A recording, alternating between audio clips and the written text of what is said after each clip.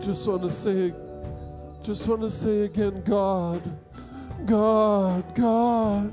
Oh, lovely, excellent, beautiful God in this place this morning. God, God all over us. God smothering us. God inside of us and outside of us and all around of us. We just say, you God in this place, you God inside of us, you God absolutely filling us and saturating us.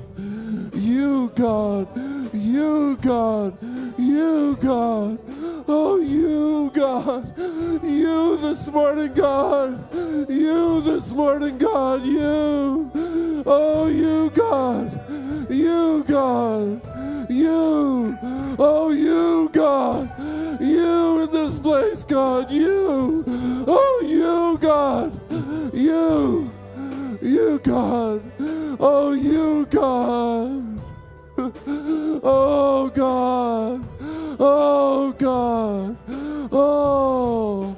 oh God, oh God. Again, your freshness, God, your aliveness, your freshness, your aliveness, Lord. Oh, you, God. Oh, you, wonderful God, you, God. Last night as we were praying, the Lord showed me how they fuel those jets in the air now, so that those jets they don't have to return to the aircraft carrier, or they don't have to return to a base, but they just fuel them in the air. And I believe the Lord is saying that He's going to bring us all into a place where we just get fueled in the air. We don't have to land anymore. We just get fueled in the air. Oh, Lord, we love it when you refuel us. We love it, Lord. We love to drink of the water of heaven, Lord. We love to know the excellence of that place, Lord.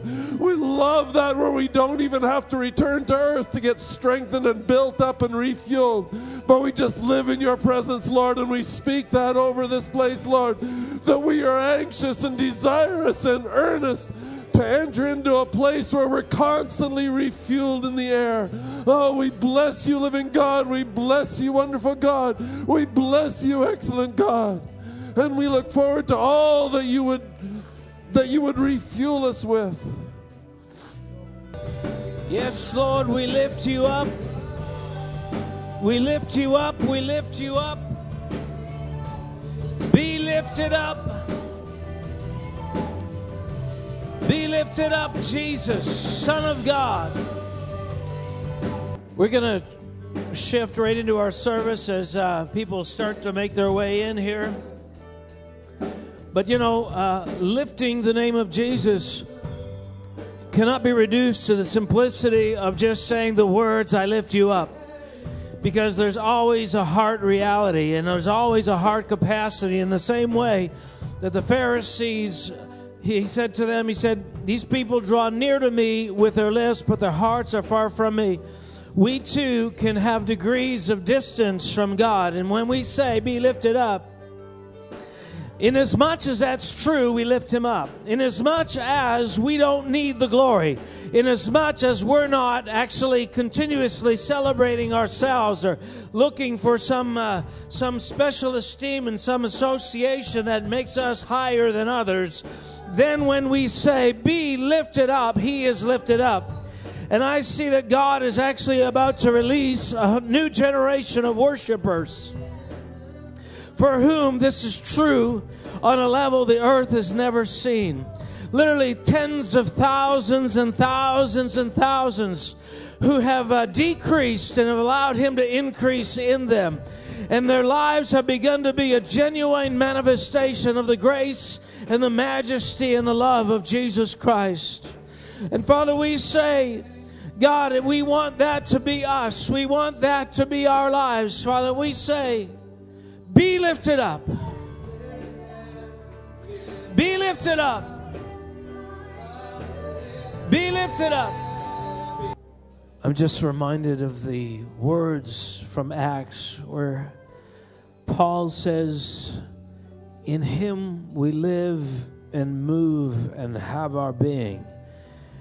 And it reflects the words of Jesus who said, without me you can do nothing.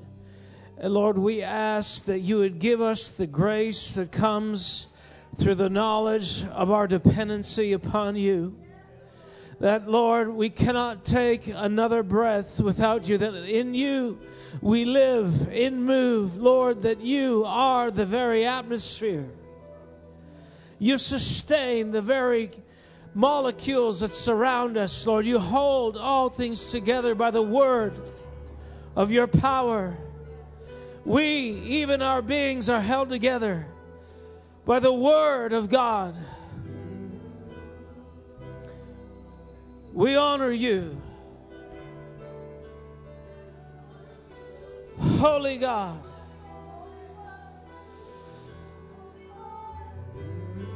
Holy God. I feel this year God is wanting and going to distinguish between His strength and ours in that which we call the grace of God, in that which we call God's grace, which is truly God's enabling. It is the charis of God, from which we get the word charisma, charismata, the gifts. The charismatas of God are the manifestations of the abilities of God. And I want to declare today that this is the eternal truth concerning the charismas and the charis of God, that whatsoever is born of God overcomes the world. But the strength of man will fade. It will flounder, it will fall, it will come to an end. The strength of man is finite. But the strength of God overcomes all. Set this in your heart today, that whatsoever is born of me overcomes the world. What comes from above overcomes the world. I will make a distinction between you and I, says the Lord, between your strength and my strength, that you might be perfected not in your strength, but in my strength. Know this, that your strength will fail, but my strength, like my love, endures forever. By this you will know your strength and my strength, that which is depleted, that which runs out, that which has an end is your strength. And that which has no end is my strength. This is the year of my strength, says the Lord. This is the year of my grace. This is the year when the hearts of my people will become solely attached to my strength. This is the year. This is the year when my people will find rest, for they will find a power at work in themselves that is greater than anything they've ever seen before. This is why my servant said, I must decrease, but he must increase. My aim, my sons and daughters, has always been that which I put in you when you became born again, that divine impartation, would be the core of your being, the core of your life, that you would begin to orient around the deposit of God which endures forever. The grace of God, the seed of the Word of God. This is what is in you. In this year I shall bring a sword that separates the one from the other.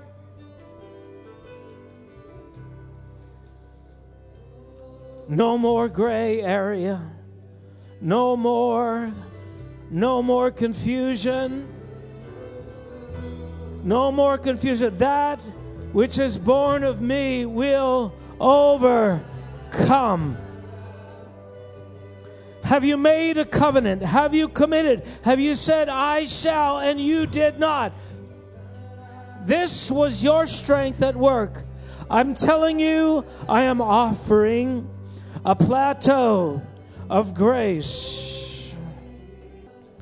There is literally a plateau. I can see it now. There's a plane. Suddenly this year, thousands upon thousands upon thousands of believers who struggled with this sin and this thing and that thing are going to suddenly come into a place of grace. A place where they see it's not me, it's God. It's not me, it's God. It's not my commitment, it's not my strength, it's God. It has always been God. And you will see it this year. So a little bit ago, I was sounds crazy. I was floating in the magma below the crust of the earth and seeing tectonic plates, and this question percolating in me going, can these plates move? And first of all, I'm thinking, that's okay, I'll just go with it then. And I see the plates start to move, and putting hands on plates and plates starting to move. And it starts making me think about the liquid layer of magma below the crust. And it's called the mantle. If you didn't know, I had to look it up. And it's way, way deeper than the crust of the earth. Way deeper. Over 2,200 kilometers deep of just liquid, rolling, burning magma. And it's called the mantle. And I started to see just flashes really quickly of how does the geography of the earth change? It changes where there are fissures, cracks, ruptures in the things that we know and hold to be true, the things that we believe to be permanent and unchanging. But then magma comes through and it changes everything. It changes the topography, it changes the layout, it changes biology, it changes habitats. Like, how many people remember Mount St. Helens?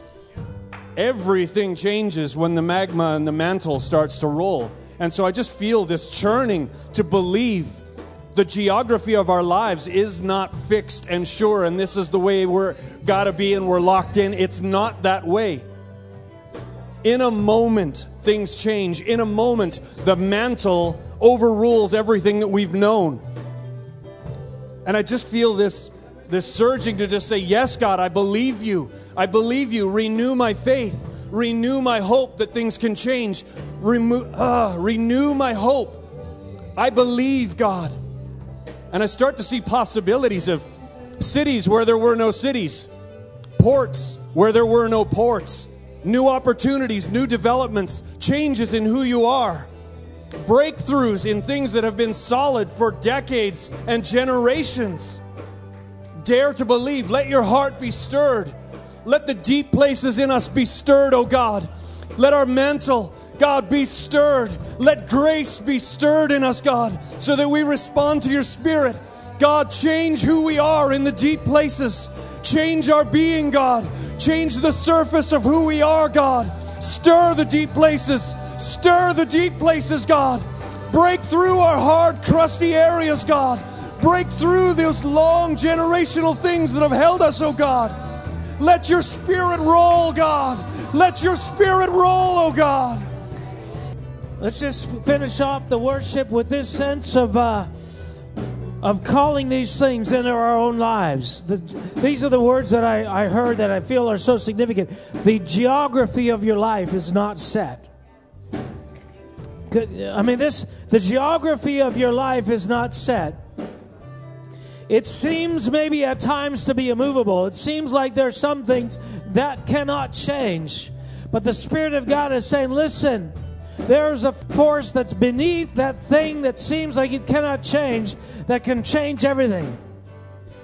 And maybe it'll take some forces at work, some pressures at work to break the crustiness of the geography of your life right now. Let me do that so that that new thing that's inside can begin to emerge. And maybe this is what this trial, maybe this is what these hardships have really been about. Had been to break those fixed things in your life in order that the new life might break forth. I mean, we know actually that is a kingdom principle, but it's specifically applied to your life today. Begin to apprehend that for yourself. Say, God, I receive that. I declare right now. Begin to speak it out for your life. Those things that seem like they never change will change. Those things that seem to be permanent fixtures in weakness, in inabilities, in hindrances in my life, I say, they will change. They will change. They will change. They will change. Financial things. Come on. Physical things. Issues around appetites and desires that you would try to govern. Issues around your mind and weaknesses. Emotional things. Depression. Whatever those weaknesses are. Come on. Grab a hold of the promise. Lord, we will step into our future. We will step into the world that changes. Come on. You remember Mike Danforth always had us to take a step of faith, and he literally had you stand up and say, take a step, take a step, take a step. I choose today to take a step into my future, into change. We will not be anchored anymore by the sins of the past, the guilt of the past, the fear of the past, the jealousies of the past, the chronologies of the past. Now, put your hand on your head, because there's so many things about your brains. There's a physical reality in your brain. The way that the electrons shoot, the way that your mind works, the way that chemicals are released, that create patterns in your life. I speak this to my mind. I speak this to my physical brain. I say, in the name of Jesus, be disposed to change. I say that the way that I think will change. The way that I feel will change. The patterns of the past, the release of endorphins, the release of all the chemical agents that make for desire, that make for emotion, that make for inhibitions, that make for fear. All of these things will come under the dominion of Jesus Christ. In the name of Jesus. In the name of Jesus. In the name of Jesus. Amen. I'll go up. Well, you know, that's a very appropriate word for Lynn and I, change. I couldn't help but start laughing when he says, you know, there's going to be change, because our geography has literally changed, because we've just bought a house in Spruce Grove, my wife and I. So that prophecy's already come to pass for us. But you know, over Christmas, actually in West Bank where we lived, our pastor there had a word, and I had never really heard a particular word that we hear literally every year, the Christmas story. And instead of reading it out, you guys all know it probably really well. In Luke, it talks about the angel of the Lord appeared to the shepherds out in the fields. And what were the shepherds doing? Tending their flocks. Now, do you think they did that before, or was that something that they just all of a sudden decided to go out in the field that day? That was their job. That was their whole life. It was their career. Day in, day out, day in, day out, taking care of sheep, living creatures. And they would go every day faithfully. And why did they have to go and take care of the sheep?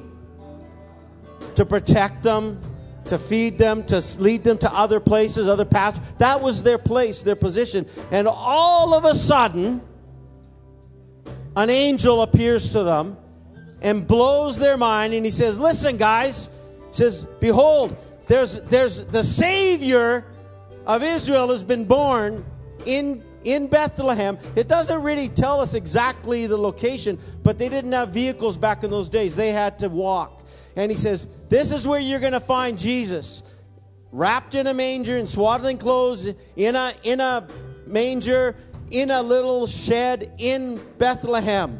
And he says, you got to go see him. You got to go find him. Now, and then all of a sudden, it says a myriad of angels appears and starts glorifying God. Now, picture yourself in that position as a shepherd, doing your job, and this is very much what was just shared. all of a sudden doing your job, but your geography literally changes because of one word of an angel. And he says, you got to go and see the Savior. And then the angels disappear. Now the shepherds have a real dilemma here. Who's going to take care of the sheep? Did you ever think of that? I never really thought of that. He says, what about all the sheep?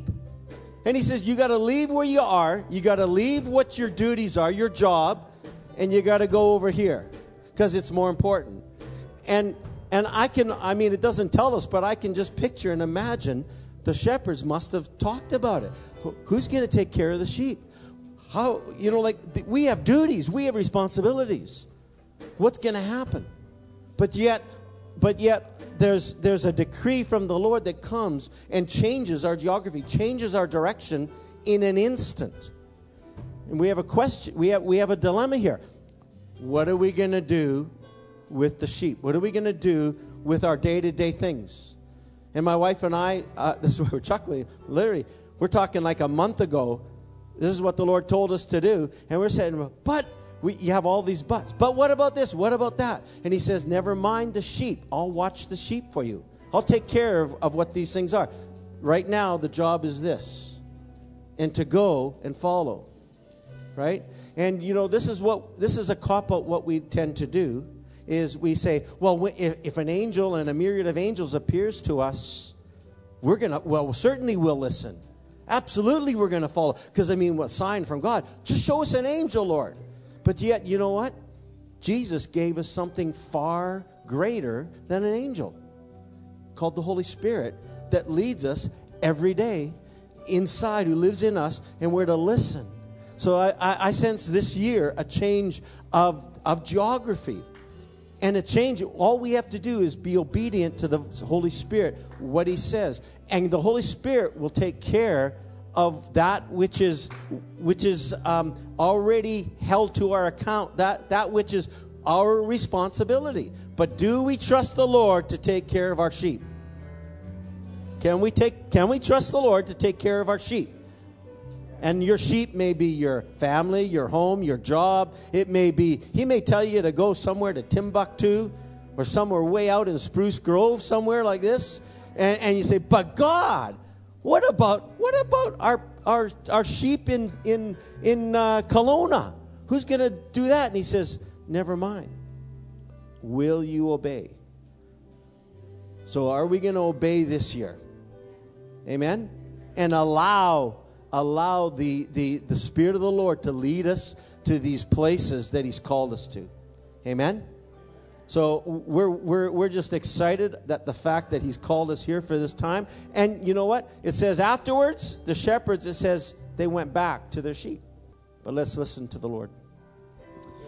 So as God would have it, the Lord sent an angel to Lynn. Lynn got a visitation from an angel that said, we need to sell our house and move to Spruce Grove. And it just happened to be Kim. Then a host of angels said, hey, man, that's a great idea. Right? Everybody in the room? Yeah, we agree with that. Yeah. Praise God. But let me read this parable. And I'll take off this. It's a parable from, it's called the Parable of the Talents. Maybe you've heard of it. Matthew 25. It says, for the kingdom of heaven is like a man traveling to a far country. One of the things that's happened here in the last week even is these words have really been strong on my heart. For the kingdom of heaven is like, for the kingdom of God is like. I feel that we are moving steadily into a manifestation of the kingdom of God. And the kingdom of God is represented through various ideas, but it is an entity. It is a system. It is a government. It is an order that God is bringing to bear on the earth that has with it certain pillars of truth on which it is based. And those pillars of truth have their manifestation and their origin in who God is. God's kingdom is ordered not by laws that are external, but by the nature of who God is. The laws that govern his kingdom are derived from the way he thinks. And that's why it's so critical that what we're looking for in our journey as Christians is, God, align me.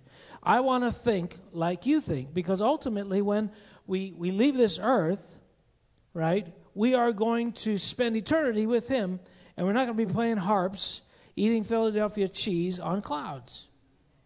We are going to be ruling and reigning. Now, how many of you think God has a criteria based on who he's going to let rule and reign? Does everybody get the same? No. Everybody does not get the same. Communism is not kingdom. God is a respecter of persons in that sense. Not a respecter of persons that if you're poor or rich, or if you're male or female, or if you're tall or short. He's not a respect, but he is a respecter of persons in terms of, have you allowed your being to be conformed to his being? And so there's actually a limit to what you actually going to receive when you step over. We're not all going to become like God. God is eternal. You know, we are going to be able to interface, participate in who he is on a quantum level higher than what we have here. But there are still limits in terms of the individual, because God will always be God. Right now in heaven, God is God, and the angels are not God. There is an order. There is a hierarchy. Get it in your hearts and minds. The kingdom of God includes a hierarchy. Hierarchies are not bad.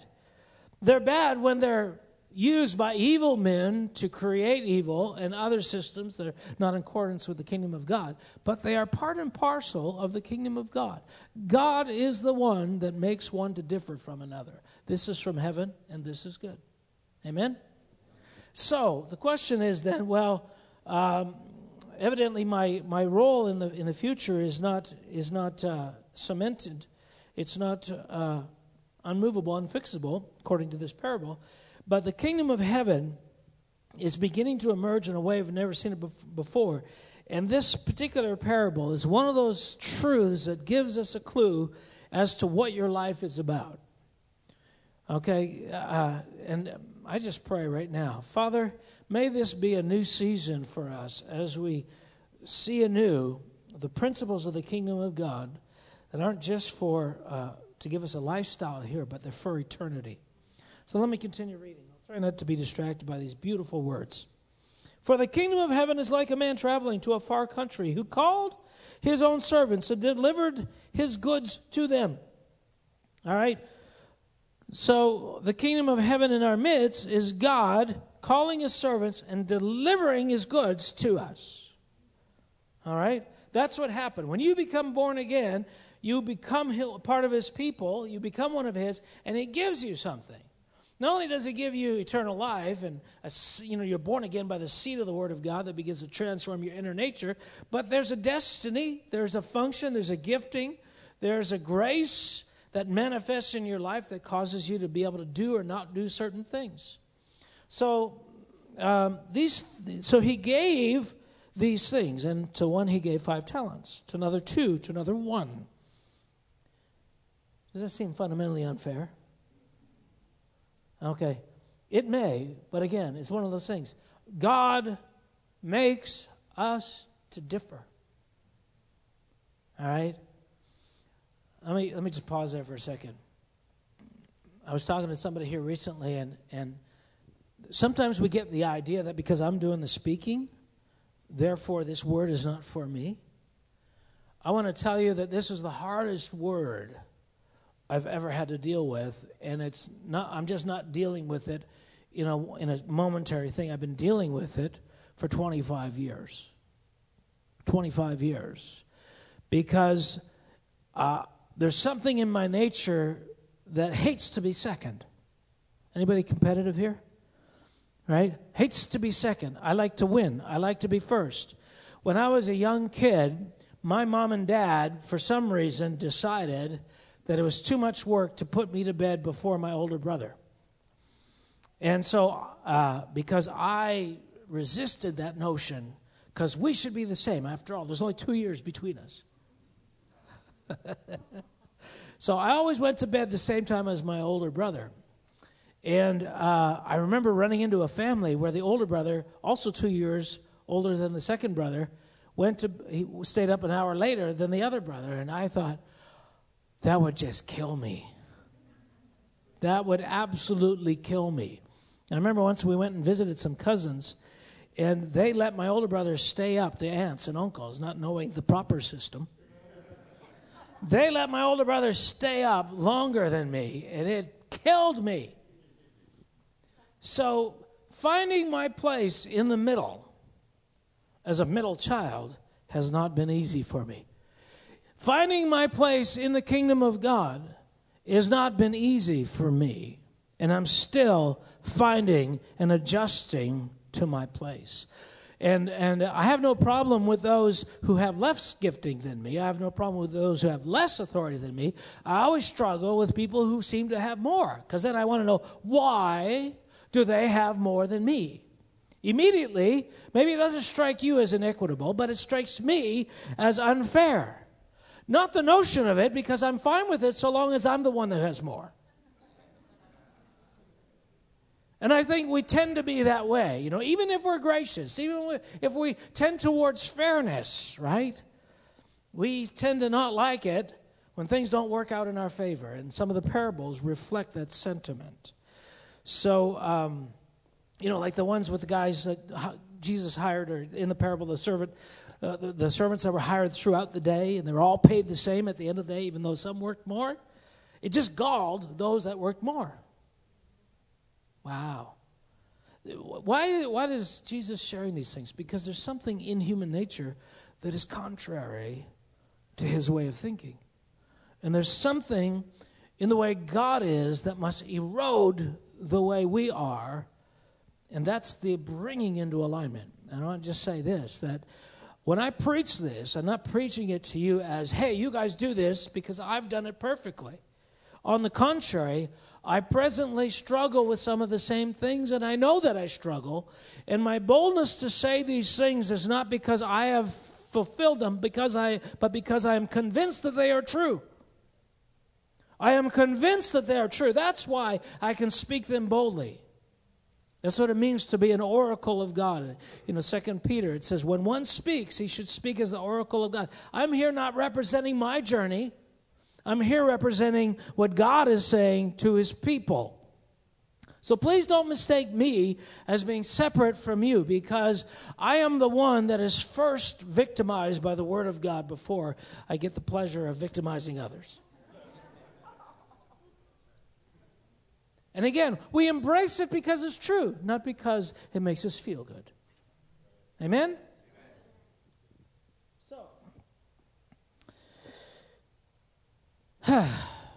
Okay, so he gave these things and immediately went on a journey, went back to heaven apparently.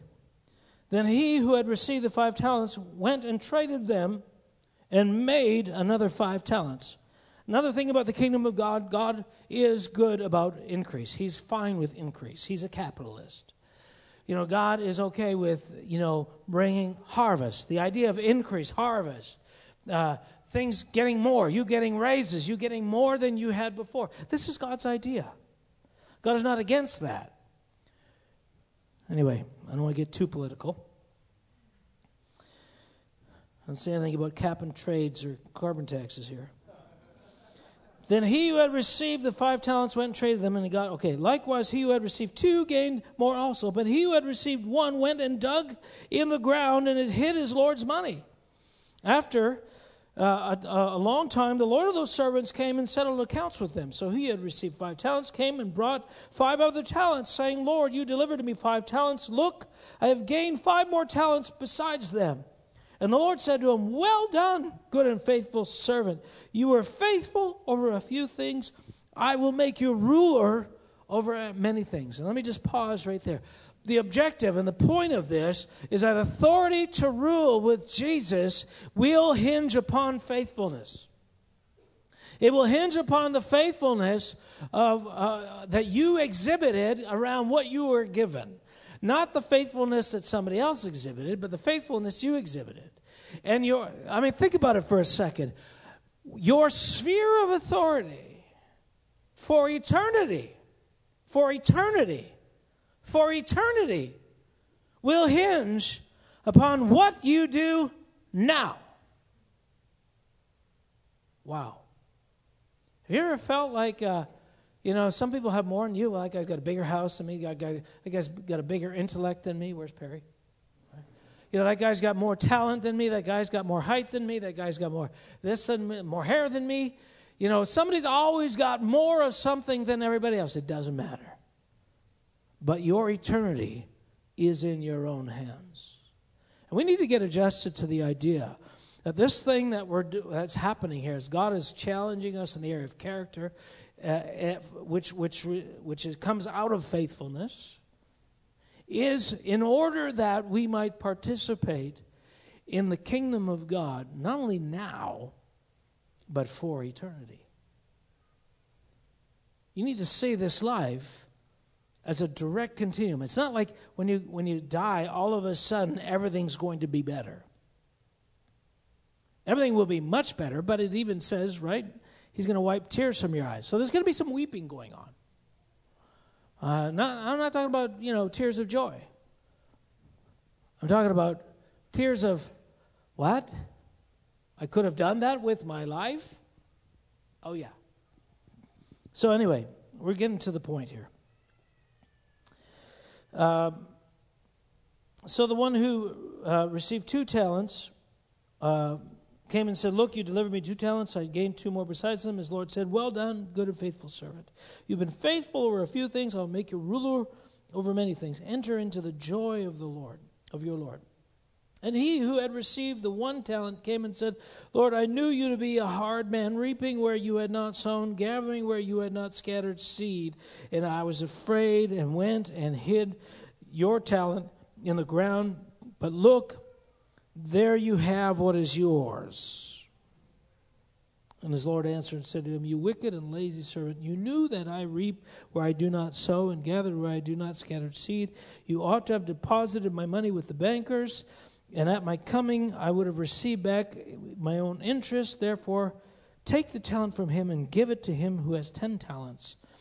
And for to everyone who has, more will be given, and he will have abundance. But from him who does not have, even what he has will be taken away. And cast the unprofitable servant into outer darkness, where there's weeping and gnashing of teeth. Now this is one of several parables along this pattern that have been given. In this case, there's 10, 2, and 1, and there was one that's 10, 5, and 1. And they symbolize different things. Now, I'm trying to think how far I should go with this. Despite the fact, when the servant came, the one who didn't do anything, he was misinformed about the master. He was misinformed. Because he said, in one of the other talents, he said, I knew you were a hard man. So listen to the things that he says. Lord, I knew you were a hard man, reaping where you have not sown and gathering where you've not scattered seed. And I was afraid. There are people who keep their distance from God because they're afraid. They're afraid. And what's wrong with the base of their fear is they believe God to be something other than he is. If you will have it, the reason we believe God to be something other than he is because we believe usually that God is like ourself, some version of us. So however you think, this is the root of self-righteousness. It is if I were God, this is the way I would be, and therefore I believe that's how God is. Your knowledge of God, your present understanding of God, who you believe God to be, is inside of your being, and it's somewhat related to who you are. And so when this guy was saying, listen, I believe that you are like this, the master in the parable doesn't even question, doesn't even argue about that, because it's kind of too late. Now, What God wants to do is remove whatever fear that is from our lives that keeps us immobilized. You may think, well, yeah, but I'm more like the 10-talent person, I'm more like the 5-talent person or the 2-talent person, and I'm using what I have to the optimum, and that may be. And hopefully that is increasingly the case. But what the Lord is saying is there more you can extract from that? Are you really? And what is the evidence that that's happening from your life? Now, I believe that what I believe about God, truly believe in my heart of hearts about who God is, determines the course of my life. Father, right now, in the name of Jesus, I can feel this. It's like the sword of the Spirit penetrating into deep places. You know, sometimes when we talk about familiar parables, our minds go to the places they've always gone. And we sort of, oh yeah, I know that. But I feel the Spirit of God trying to penetrate into our hearts in a deeper way right now to say, listen, there are things in the way that you think that can be shifted. They can be shifted today, and ultimately will determine whether you bury your talent or you use it. So, Father, I pray right now that Lord, that shift would take place in our minds. Thank you, Lord. Holy Spirit, we can't do this without you. We can't do it. The Word says that you promised to come and you would take of Jesus and give it to us. And Holy Spirit, we ask that you would make these things clear to us. Bring an alignment to the way that we think. Now, as a sidebar to this, I wanted to share something else that's related. Man, I feel a lot of spiritual warfare around that issue. Can you feel that? Yeah. What do you think that is? What do you think that is? Father, what is that? I don't know what that is. I don't know if it's a kickback from that consternation when the Word of God is confronting us. And some nodding. Father, in Jesus, I don't want to go on to the next point. I feel pulled to stick here for a minute. Father, we just ask in the name of Jesus, Lord, that we want to be on the right side of these things. We don't want to just think we're on the right side of this, because I'm sure that guy who was burying his talents thought this is the right thing. This way I don't have to. I can avoid all ridicule. I'll never look bad. I can't fail this way. I can't do it wrong. This way I preserve what has been given me. Except you don't. So, Father, in the name of Jesus, what is the root of the fear in our lives that causes us to be unable to venture, unable to risk? God, what is it that we're preserving? What is it we're protecting, God, that keeps us from taking that step of faith? Even today, when we were talking about these changes this year, if the changes do not happen in some lives, it will be because fear has immobilized us from laying hold of the Word of God, laying hold of those things that the Word can change.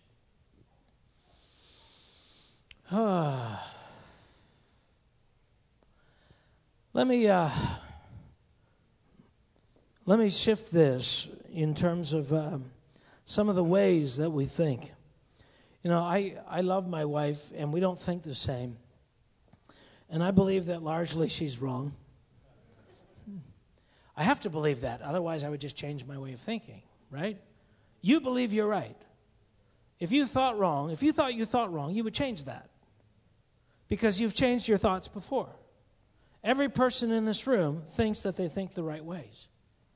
Okay? We do. So, you can pretend that's not the truth.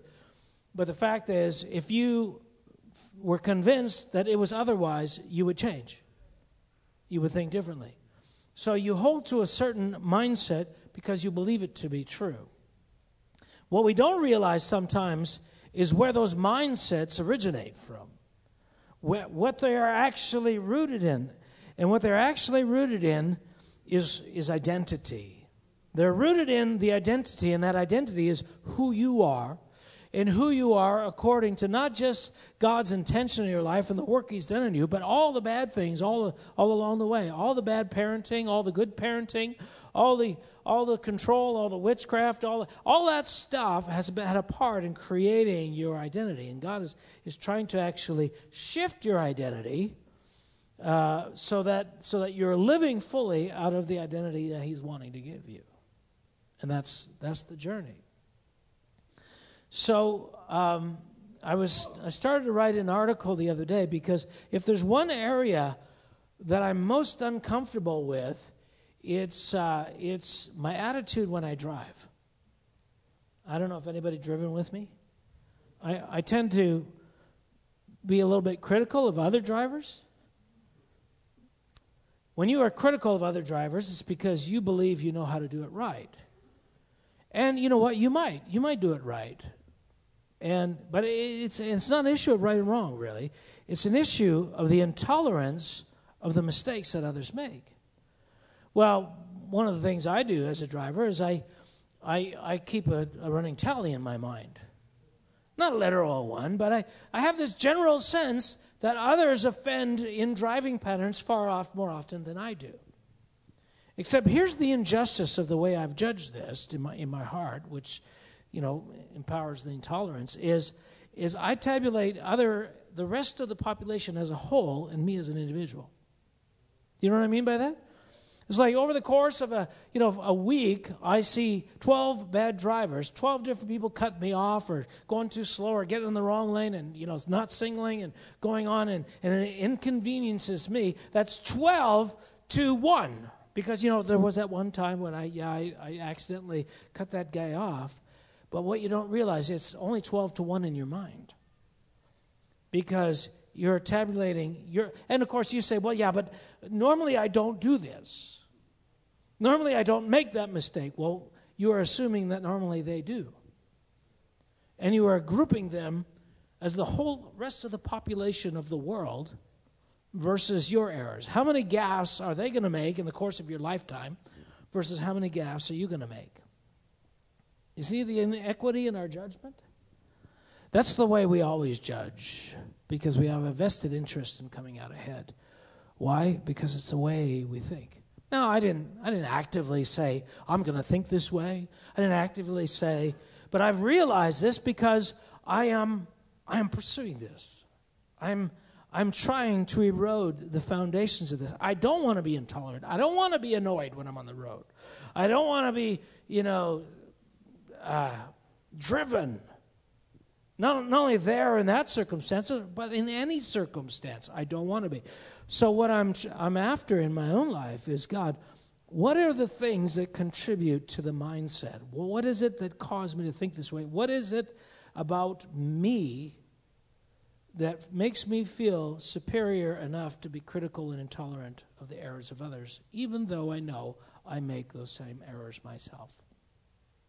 Now, there's lots of ways in which I'm very magnanimous, and Wendy can tell you about those.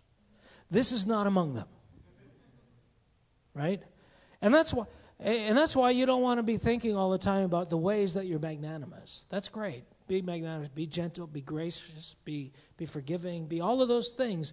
But what you want to find out is, where are the areas where you're intolerant? Well, why would I want to do that? I just feel bad about myself when I do that. Because when you go to the fridge, most of the fridge is going to be good.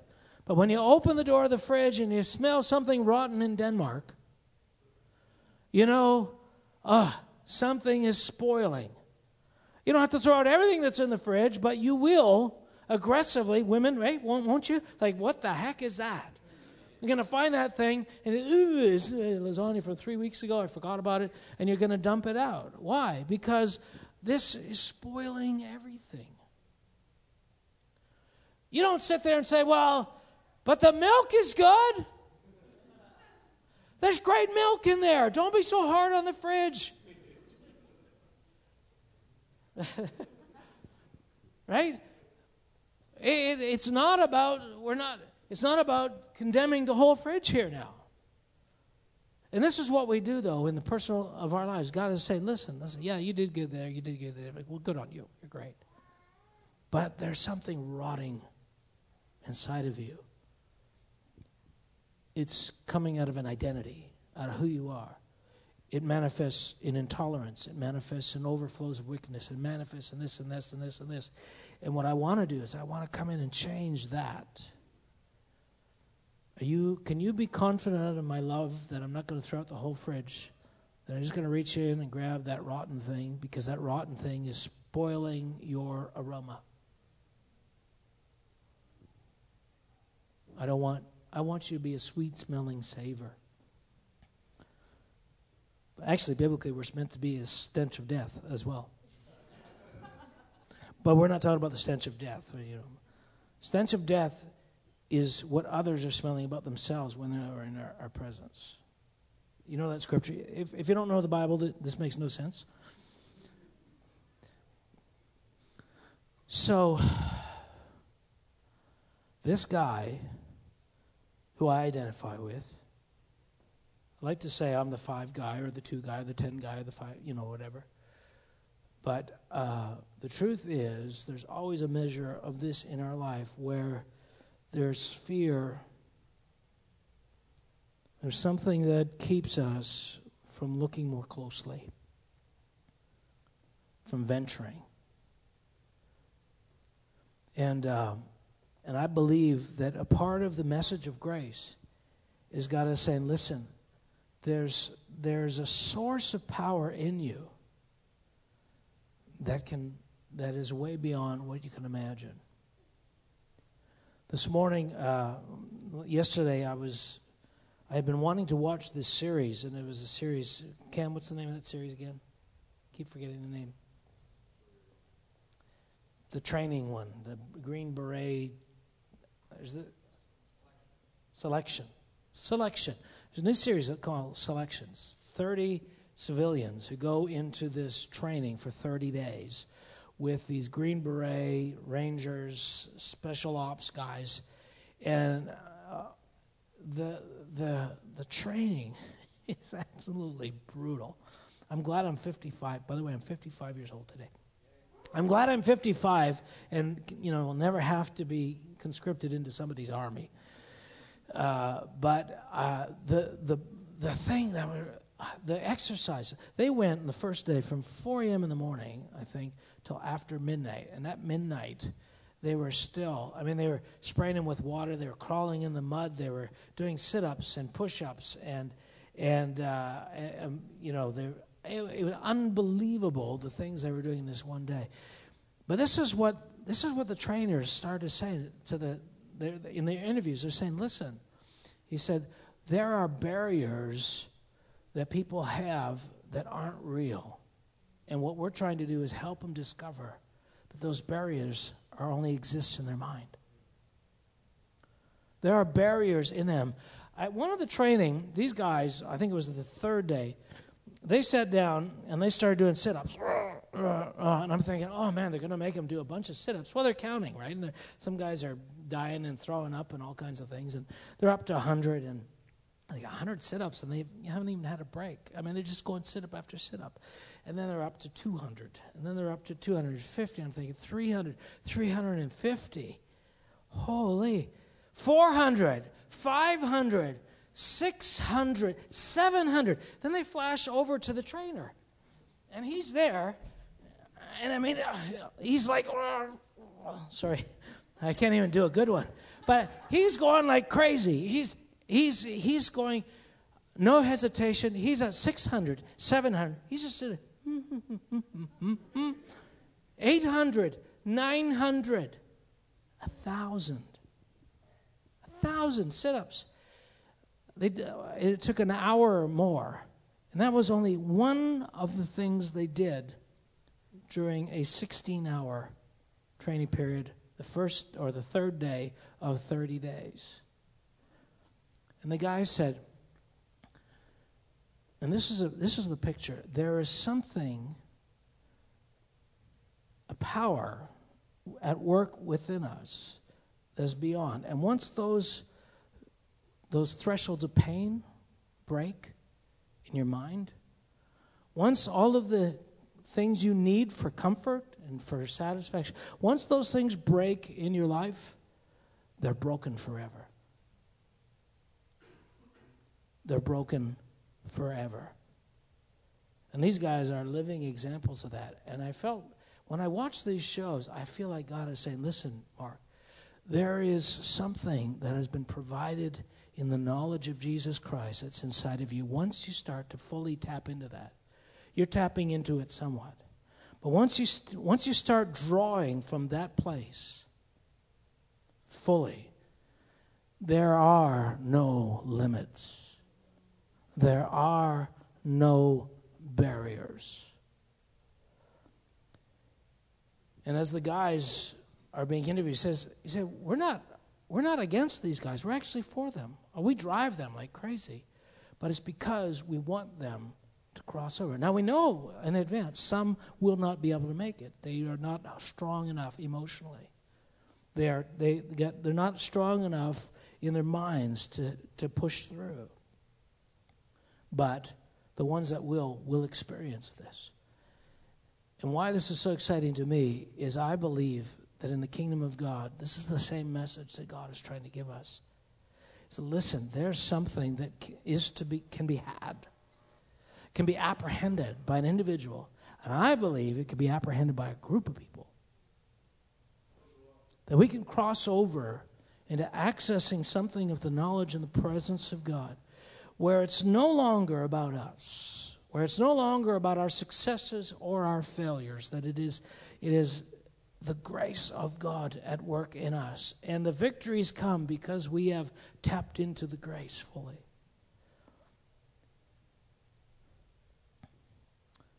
Now, I want to read one last scripture. I pulled it up here. There's two of them very much like it in Romans. And here's the one, because we always talk about law and grace, and people think of law and grace in very much the wrong way.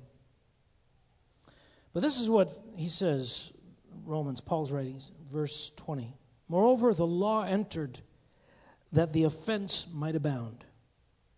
Where sin abounded, grace abounded much more. I won't go into this too much. I've shared about this before, but this part here. Moreover, the law entered that the offense might abound.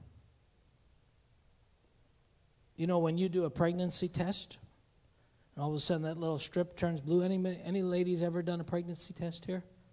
Anybody seen a blue strip? Not many nodding. Okay. I say, what happens is there's something. The white strip never made that happen.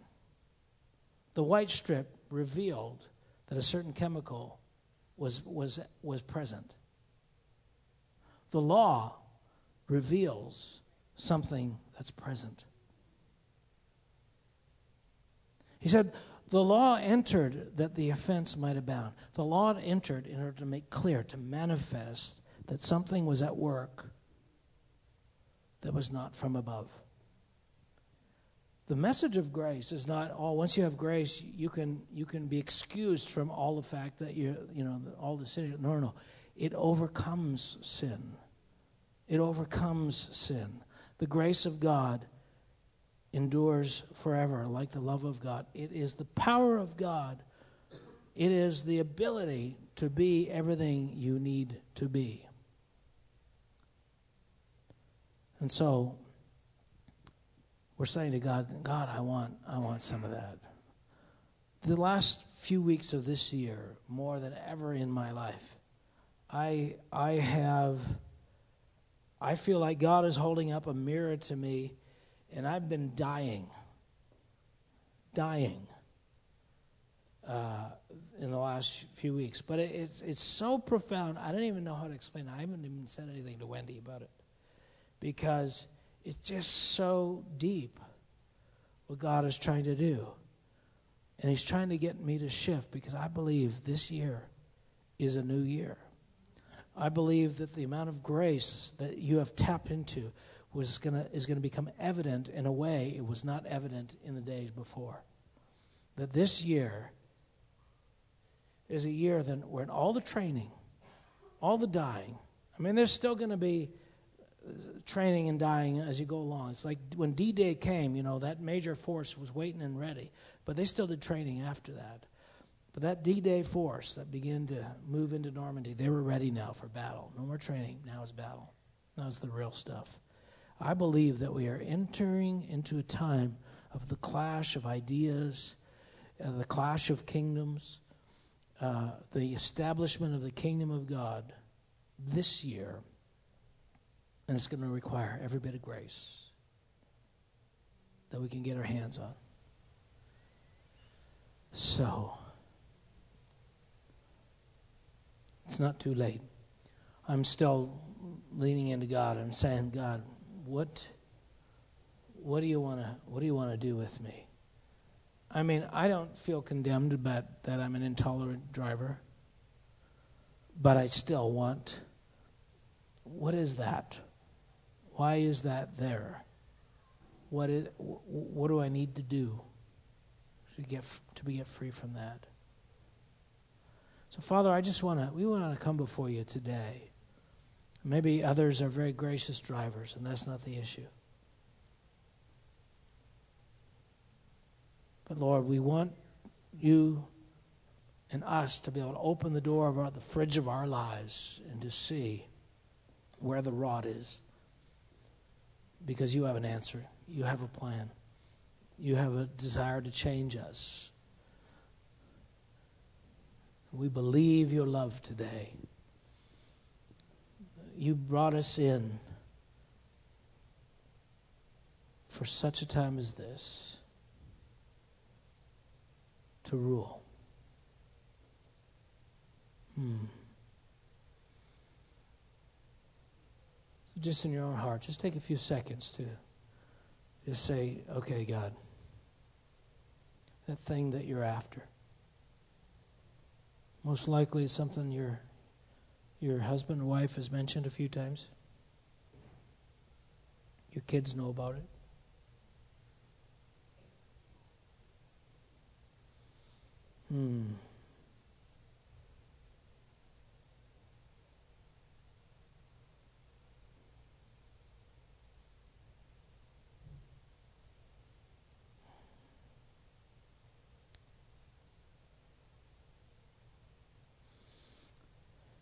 Amen. Just one last few words in closing. It was when I was watching the show, and the one sergeant or whatever he was that was over the training, he said, yeah, we're trying to weed out the ones that we know aren't going to make it. He said, but we're not against them. It's not personal. We just know they can't do it. And so when they're being harsh, they don't dislike anybody. And after the conversations they had, it's a television show, it's not the real military. So afterwards, they're like, grab a hold. You're quitting, and that's, but realize you can build on this. You can build on this. Even the ones that couldn't make that cut, he said, you can build on this. You've discovered something here. You can take it further in the rest of your life. And it was such a refreshing glimpse of how we're meant to be in the kingdom of God as we're calling people up to a level of transformation they've never felt before. It's because there is promise, not because you're bad. Because there's hope. Because there's more. And God wants you to have it. Amen.